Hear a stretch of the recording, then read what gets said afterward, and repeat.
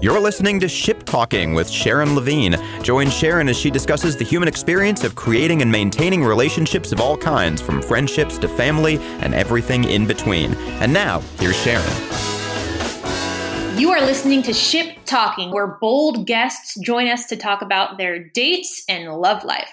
I am your host, Sharon Levine, and we have two fun guests here with us today. Chris Walks, 35, is a cybersecurity engineer and entrepreneur. He is a Florida native currently living in Durham, North Carolina, who is just about to launch his own dating-focused podcast and YouTube channel. We also have Rishika Kurata, who is a systems architect with Cisco, out in San Francisco right now, former resident of Cary. Rishika is, she quotes, made in India, but assembled in the United States of America. Chris and Rishika are both former colleagues and good friends. They are both former kickball teammates of mine also. Chris and Rishika, I'm so happy to have you. Thank you for joining us on Ship Talking today. How's it going? Thanks for having us, Sharon. It's great to be on the show. Hey, Sharon, thanks for having us. Hey, Rishika, nice to see you. Nice to talk to you again. It's definitely great to be on the show. Hey, Chris. Nice to be talking to you again. Agreed. So, Chris, you and I reconnected recently after I noticed your social media posts. So you started posting a lot about dating. You had posts where you were asking women if they were happy in their dating lives. You were sharing ideas for people on how to grow their dating pool. I was excited to hear you want to talk about this stuff because I always want to talk about this stuff. I think dating is super interesting. But I'm interested, where did this all come from? What sparked this interest in dating culture and love and relationships with you? Thanks, Sharon. Sharon, as you know, I was married before. Well, I should say I got divorced. And I think that really started me on my journey here because going for someone who was with somebody for, 8 years of my life, my 20s into my 30s, and then getting divorced and then getting on the dating market, 33, 34 years old, it was a shock to me because the things that I thought worked, the things that I thought women actually wanted, I quickly realized that I wasn't having much luck with a lot of those things, like, hey, being the nice guy, hey, not being as assertive as I know that I am. But, just because I was in a marriage relationship for so long, compromise was the name of the game. But when you're out here in the dating scene, I think women see that as being weak. But that's neither here nor there. What kind of drove me into this is because not only was I having issues with the dating scene, I know my male friends, they were having issues, and also my female friends that I know were having issues. And then I started trying to figure out how can we fix the issue, not only for myself, but also for my friends around me. And I started delving deep. I did a lot of research. I looked up a lot of YouTube, looking at a whole bunch of different viewpoints. And I kind of drilled down not only into myself, but into all the viewpoints that were coming around me. Some very basic tenets that I think that if both men and women were to implement these, if you're someone who's single, this will definitely increase your dating options or your dating pool. Because I think that the one thing I hear a lot from a lot of people is I hear women bashing men. I hear men bashing women. But I think what it really comes down to is there's a lack of communication between us. And then there's a lack of understanding of what the other side actually wants. And so that's really where I'm coming at it, my angle that I'm coming at it from. And again, if it were not for my divorce, I don't think I would ever have gotten here. So that plus the dating scene I've been on, and then the combination of a lot of other factors really led me down this road. That makes so much sense to me, Chris, because my first thought when I saw you suddenly so interested in dating was something happened. Something happened. Because I think that's what propels a lot of people into interest in this and the psychology behind relationships and love is having something that just kind of can I say is earth shattering to some extent. And I think that's a strong statement. But I think that's 100% right. When you're inside of a marriage relationship, and things don't go the way that you think they're going to go, of course, that shatters your earth. Things that all the dreams and aspirations that you had with that person, you then have to stop, forget those, and then transition into trying to find, if you like to find someone else to share those dreams, aspirations, and things of that nature, or create new dreams and aspirations with. So I would agree, it is earth shattering. But I would also say that I did have this interest beforehand, but I guess I didn't really have a lot of data. Some of the things that that I say I thought were true, but through experience, my own experience, some anecdotal experience of people around me, plus just looking at, I guess, the world in general, I've come up with a few things that I think are, pretty easy to follow. And I think most people would agree on a lot of the things that I say. We don't agree with everything, Chris, but I do agree with a lot of the things you have to say. Yeah, no one agrees with everything. I would not. We will have to agree to disagree on a few things. Rashika, tell us a little bit about yourself. You are single and dating in San Fran, right? Yes, I am. So a little bit about me. I'm 32 and I'm dating. And I've started dating just, a few months ago. Oh, wow. It's recent. That's recent. I was engaged back in 2018 and I broke off the engagement 2 months before the wedding. I decided to call off the wedding and I am as happy as I want to be. Honestly, I can't tell you how content I am when I wake up every morning knowing that I made that decision. So my story is different because for me, coming from an Indian background, I was always taught that, women are supposed to be a certain way and you're supposed to check mark a few categories and you have to live life in a way to please men because they're the priority in the relationship most of the time. Even though they don't spell that out to you, it indirectly somehow is a patriarchal society, right? So for me, it was a realization that I was turning into an individual that I wasn't happy with because that wasn't me. It didn't feel authentic. So I had to take a stand and kind of decide for myself if I wanted to make choices that would keep people around me happy, or I had to make choices that would keep me happy. And ultimately, my family supported me in making the choice that would make me happy. Though, the extended families were a little concerned about my decision, but I was very sure about what I wanted from life. So that led me to the dating scene. It's okay with you. We're going to pause right there. Thank you for listening to Ship Talking. We will be right back and hear more from both Rashika and Chris. You're listening to Ship Talking with Sharon Levine. We'll be back with more after this on 97.9 The Hill. They say, Brandy, you're a fine girl. What a good wife you would be. And now back to Ship Talking with Sharon Levine. Once again, here's Sharon. Welcome back to Ship Talking. I am your host, Sharon, and we have been talking with both Rashika and Chris. Rashika, you were just sharing with us your decision to call off your engagement 2 months prior to your wedding. Yeah, it was a tough decision, but it had to be made because it was the right decision. Sometimes you need to do things in life that require courage and also compassion, because not all the times you need to be having to deal with situations where you need to show your aggression. They can always be situations that can be dealt in a very compassionate way, but also with courage, keeping in mind your happiness first. I think every individual needs to do that because a lot of times in different cultural backgrounds, like say, for example, from my culture, a lot of times love is something that depends on someone else's happiness first, and your happiness comes second. So for me, I question all of that because I was born in India and I was raised in an environment where the exposure was completely different versus what I have right now,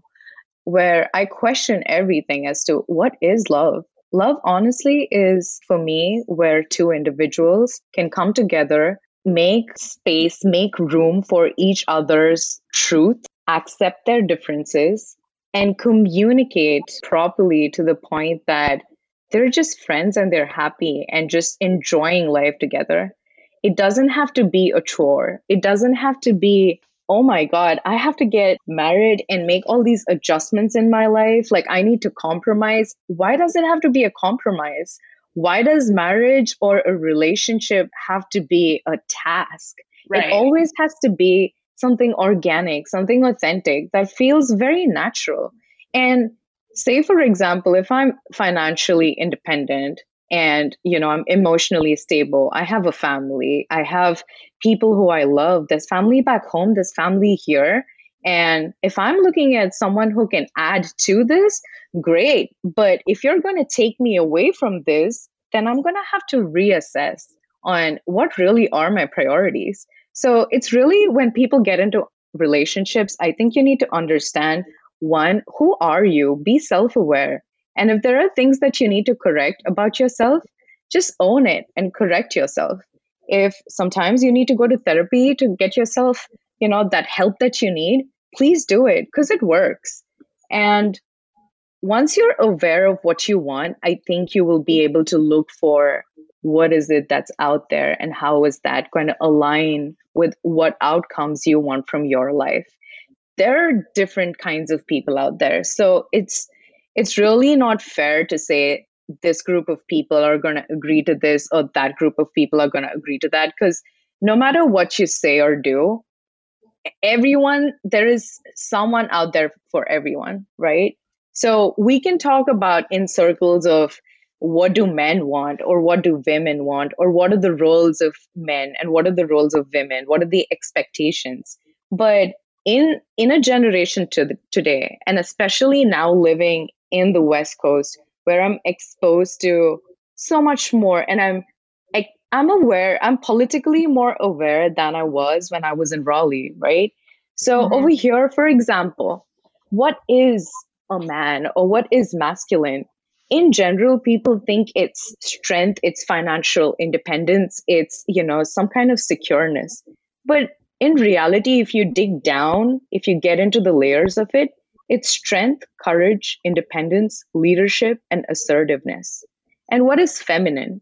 Feminine is not really just good looks and how you look pretty and how you look girly. It's not really that. It's about gentleness. It's about empathy, humility, and sensitivity.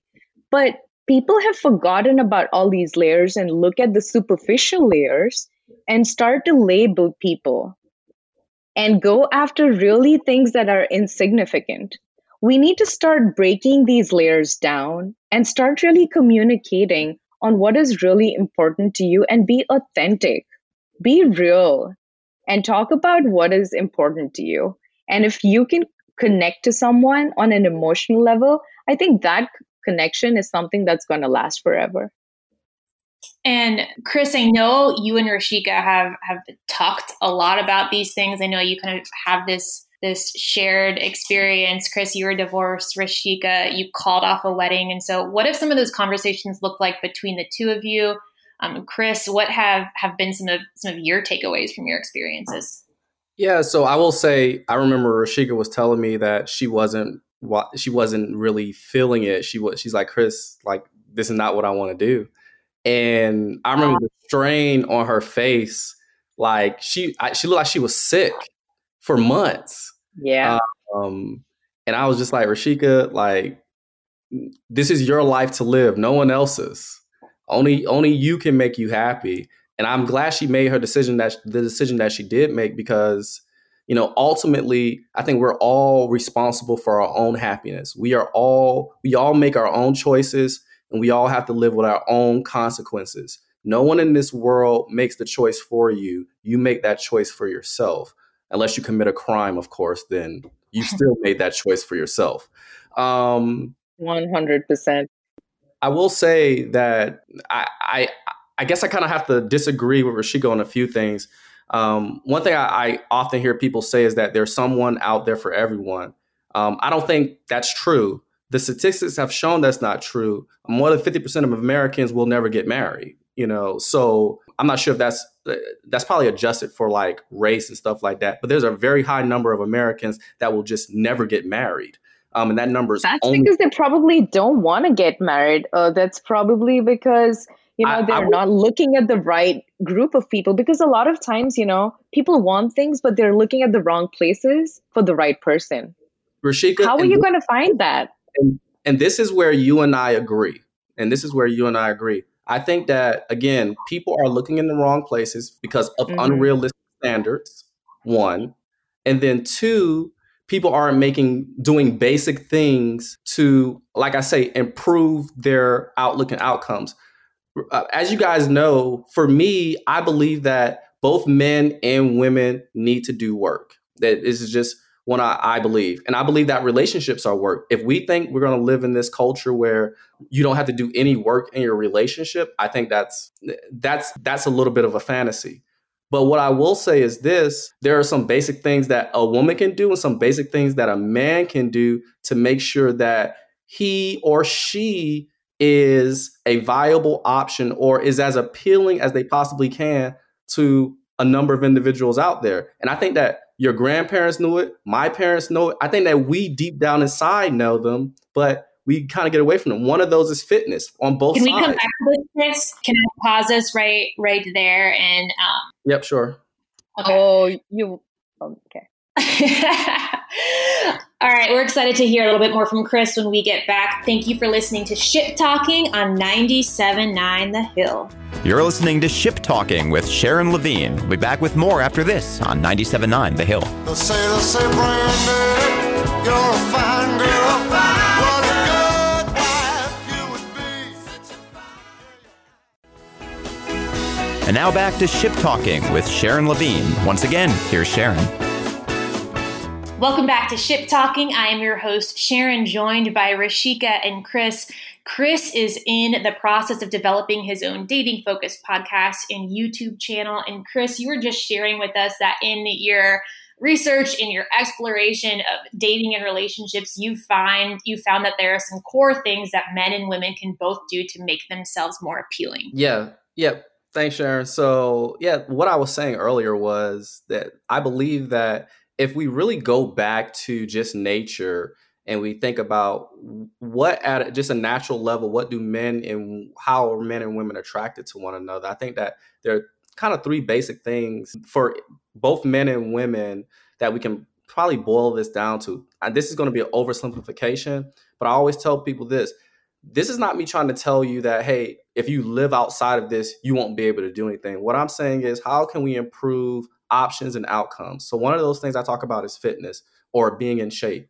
We all understand that if we put 100 men in a room, 100 women in the room, just naturally, and they knew nothing about each other, how can we get those people, how will we get those men to know what your personality is?